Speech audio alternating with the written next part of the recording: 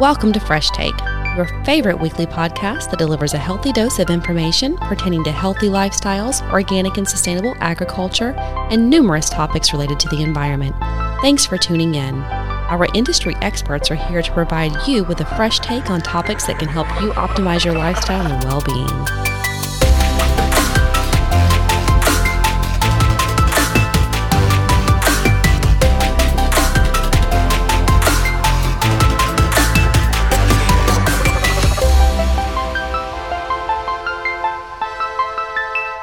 Welcome to Fresh Take. I'm your host, Jessica Stipe, and today we'll be discussing edible landscaping for North Central Florida. I have a very special guest here with me today, who is Ryan Brouillard. He's the former owner of a landscaping company, and now he is the Senior Certification Manager for Quality Certification Services. Welcome, Ryan. Hi, how's it going today? Very good. Thank you for being here with us. Pleasure to be here. Absolutely. Well, Ryan, why don't you tell our listeners a little bit about yourself? Great. As Jessica said, I'm the Senior Certification Manager at Quality Certification Services. We certify organic farms, processing facilities, and livestock operations. I've worked here for about 11 years. And before that, I was worked in the landscape industry. You know, a lot of what I do, or what I enjoy to do, was outdoors, and landscaping was always a activity I really enjoyed. So I guess I got my start working in the landscape industry when I was in high school. I always had jobs during the summer working for different companies, mowing grass and, doing conventional, like ornamental plant installations, landscape installations, things of that nature. And then over time, I moved up to Gainesville to go to college, and had always been interested in different environmental issues, and was studying journalism at the time, and was studying environmental science as a minor. And just always being interested in protecting the environment and loving the outdoors. Landscaping was always a good activity that I was able to do to make money. But I was able to also kind of create a niche for myself where I kind of adapted kind of what was coming up in my mind, where we could maybe alter the way we look at how landscapes are designed and utilized to maybe get more function out of them, not just the conventional aspect of landscaping, but also maybe get food quality out of them as well. And so that's what kind of led you into doing the edible landscapes? Correct. Wonderful. When I was at the University of Florida, I had somebody loan a book to me called The Permaculture Design Manual. It's a really thick book. It was written by Bill Mollison. He was an Australian who developed permaculture, which stands for permanent culture. Okay. And it's a design strategy for implementing sustainable and regenerative human environments. Right. And one of the tenets of that concept is edible landscaping. That's pretty cool. Mm-hmm. So when you think about edible landscaping, I mean, a lot of people probably think about, planting a citrus tree or maybe like a little small garden section in their backyard. But just in talking to you and seeing some of the work you've done, I see it goes far beyond that into what you can do with your landscape. Do you want to tell our listeners a little bit about like the options that they have and how they can really produce a lot of food and have a beautiful yard in the process? Yeah, I mean, obviously most people are familiar with vegetable gardening. Mainly Right. it's using annuals, but that is something you have to redo over and over, especially during the seasons. Right. Whereas edible landscaping is more focused on the use of perennials, plants that grow for several years or even decades, depending Right. on what species you plant. With edible landscaping, you can use the plants that have edible features to replace just about everything in the landscape that would traditionally be filled by an ornamental. So you can, many of them have ornamental qualities, but there's also the dynamic of,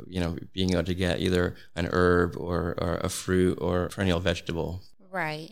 That's really cool. Like I said, to have something that will continue to produce year after year is an amazing thing to have. And then also just the quality that it brings, like I said, that you're growing your own food. That's really neat. I think people don't always realize there's just something special about growing something and harvesting it and then being able to eat it and enjoy it. If you've never done it, I guess you wouldn't understand it, but yeah. I really enjoy growing my own food. Right. And I think that's where the big change in my life came. Like I said, I had always enjoyed being outside, and I had always worked with my hands doing landscaping. But when I moved to Gainesville and moved into a house with some of my friends, we inherited a vegetable garden and several fruit trees. And I felt obligated to sort of keep it going. And that's where it just clicked for me. This is like my passion. That's so neat. It's very beneficial and rewarding to be able to put a lot of your hard work into something and then be able to harvest it freshly right out of the soil, an hour before or so. Absolutely. And then too, Ryan, I'm sure there has to be some type of benefit factor when it comes to real estate in doing this. Correct, especially in suburban areas and urban areas, and land is pretty expensive. So we make this investment, but then we also have the investment of having to maintain it. And most of the time, it's an energy drain. You're putting time, your effort to mow the lawn, fertilize the lawn, the money to pay for the water to water the lawn. But all you really get back from it is the ornamental quality, the aesthetic quality. Whereas with an edible landscape, your sweat equity and maybe your upfront investment has a yield that gets returned with the harvest. So. Right, and a lot of the watering and the fertilizing that people do really damages the environment as well, which is the negative things that come along with that, depending on what type of fertilizer they use and how much they're watering, can really make a negative impact. Correct. Yeah, and in Florida especially, we have really sandy soil, and we have an aquifer below us, so all the fertilizer can really damage the water quality. So in doing this, do you see, I mean, I know that you've done this time and time again, probably in your own business when you were doing the landscaping company, are people really able to yield like a nice crop? Or, I mean, I guess it wouldn't be a crop, but to really get back like enough food to really have to enjoy for meals and to share with family members? I mean, can you do a lot with a yard depending on the space? Yeah, you kind of plan for over time, Right. Some fruit trees that don't tend to fruit for 3 to 5 years, sometimes 7 years or so, but you can also plan for the space around them, and you can plant things that yield sooner. If I wanted to do that, if I wanted to get into it and say, okay, you know what, my yard is it's a blank slate, all I have is grass, what process would I need to go through? What are the steps that I would need to take? And what are some examples of things that I could plant, right away that I could get a return in a couple of months versus a couple of years? Well, one of the methods that we used to use when I was doing it, and the way I still sort of start perennial gardens, is to smother the grass in the area that you want to plant a garden. Okay. We would create mulch beds. Okay. So the way we would do it was we would get corrugated cardboard and use it to cover the grass layer and cover it with thick layers of mulch. Okay. And the mulch was usually pretty obtainable. There's lots of tree trimming companies that are willing to dump mulch off for free. They're always looking for places to dump it because it costs them money to remove it. So mulch in Florida is really beneficial because it holds in water and it helps build organic matter. We have really sandy soil here. Right. So the mulch over time helps to, the first step is it smothers the grass and kills the grass, but over time it also turns into organic matter, and you just keep layering it over time. And then after that, there's different niches in the space in your yard. There's trees that fill the upper canopy layer, the taller trees. Then you can plant more shrub-like plants, and below that there's things that are like lower shrubs. Right. And each one of those can be fulfilled with edible plants. So the large trees, you could plant Asian pears. They grow really well around here. In my experience, apples don't really grow well in Florida. No. A lot of the books say that apples can grow here. There's some low chill varieties. In my experience, they don't do well here at all. Right. But there's some Asian pears that grow especially well. It takes about 5 to 7 years to get fruit from them, but over time they yield every year. And I can imagine, clearly doing all of this with all the different colors that complement each other and just seeing your food grow is beautiful, but I imagine it's pretty fragrant too. So there's many aspects that people can enjoy. And as you were saying before, to do this is, once you get everything started, it's pretty low maintenance. Yeah, over time, the mulch does start to degrade, and you have to maybe add more mulch, weeding, since, it's probably not a good idea to use herbicides. Right. You'd have to go out and spend some time, pulling weeds just like any other garden. But if you take out a good majority of your grass, then there's less mowing to do. Right. If I wanted to get started in doing this, is there a time of year that's better than the other to start this process? Yeah, well, if you're going to plant perennial fruit trees and other perennials in general, it's probably better to do it in the fall or in the wintertime. Okay. The heat and the sun are less intense at that time of the year. So if you plant at those times, it gives the plant a time to establish their root system and get some roots growing and established before spring and summer come, because then they'll be able to hydrate themselves better and they won't have to work so hard to prevent against dehydration. That makes a lot of sense. And I know, Ryan, for a lot of our listeners, some people are blessed and fortunate to have very large yards and large landscapes to fill. And some people have, they live more in the suburban communities and they have a smaller patch of lawn. what can they do if they don't, if they don't have the space to be able to plant the fruit trees and larger varieties of plants? What can they do? There's all kinds of different methods. People with just a balcony can grow in pots. Right. You can do vertical pot systems.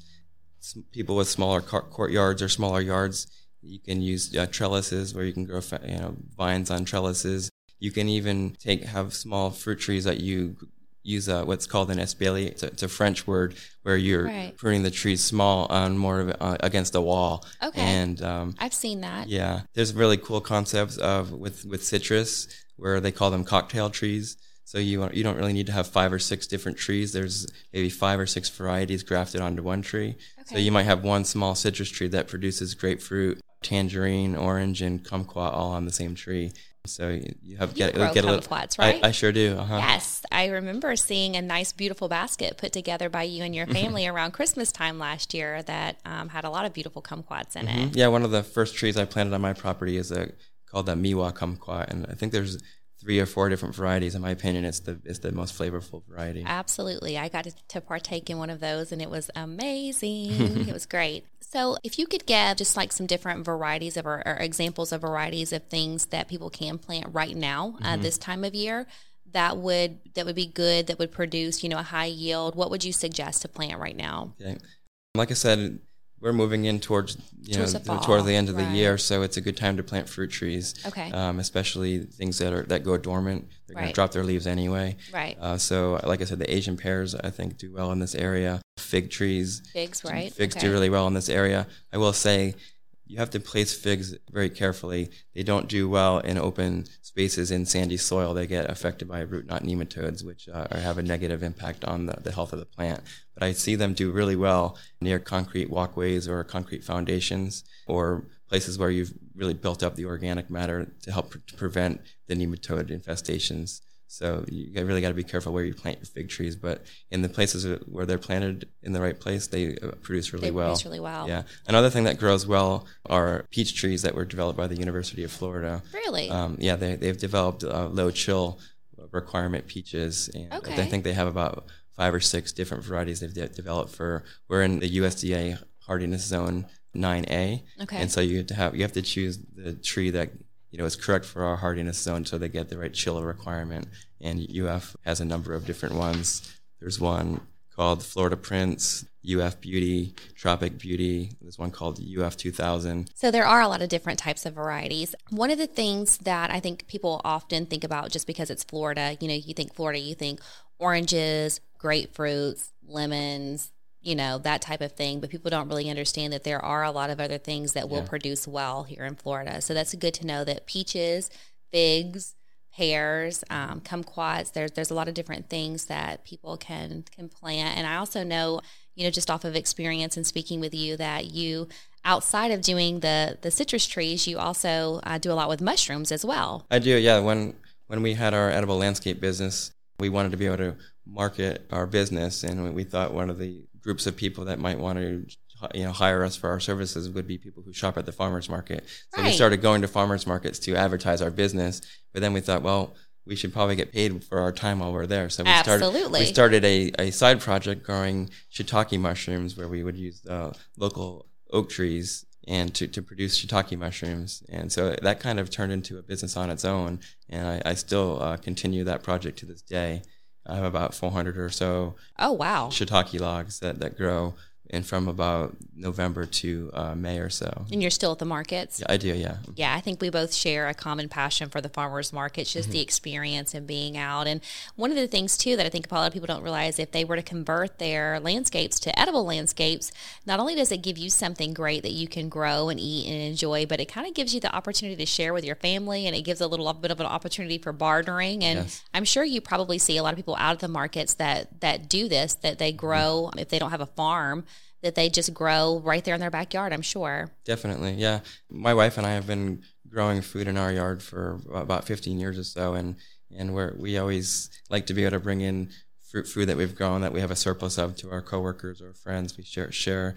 We have a huge loquat tree in our property. It has a really good fruit on it that we like to share the fruit with. But she also makes jams and jellies, and we give to people, as gifts for birthdays and Christmas and things like that. So yeah, it feels really good to be able to grow your own food and then share the bounty with your friends and neighbors. Absolutely, Ryan. Christmas is coming up, hint, hint.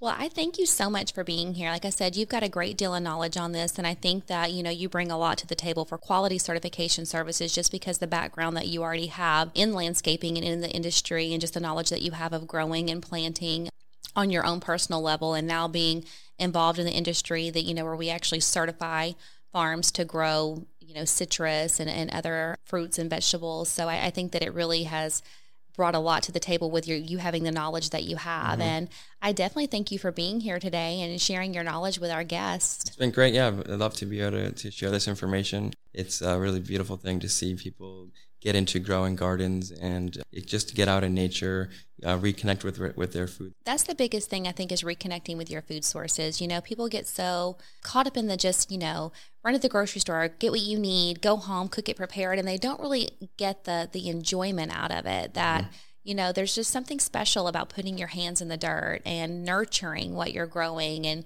seeing it, go from a little tiny plant or a little seedling and really grow and take off, and then you harvest it, and then to eat something that you grew, that you took time to nurture. I don't know, I kind of form an attachment sometimes, yes. I love to get out and water and weed and just look at how the plant is growing. And then for whatever reason, maybe it's just me, but it always tastes better. Mm-hmm. I agree. I tend to agree. Yes. Well, again, Ryan, I thank you so much for being here today. As always, I'm your host, Jessica Stipe. I am the Education and Outreach Director for Florida Organic Growers.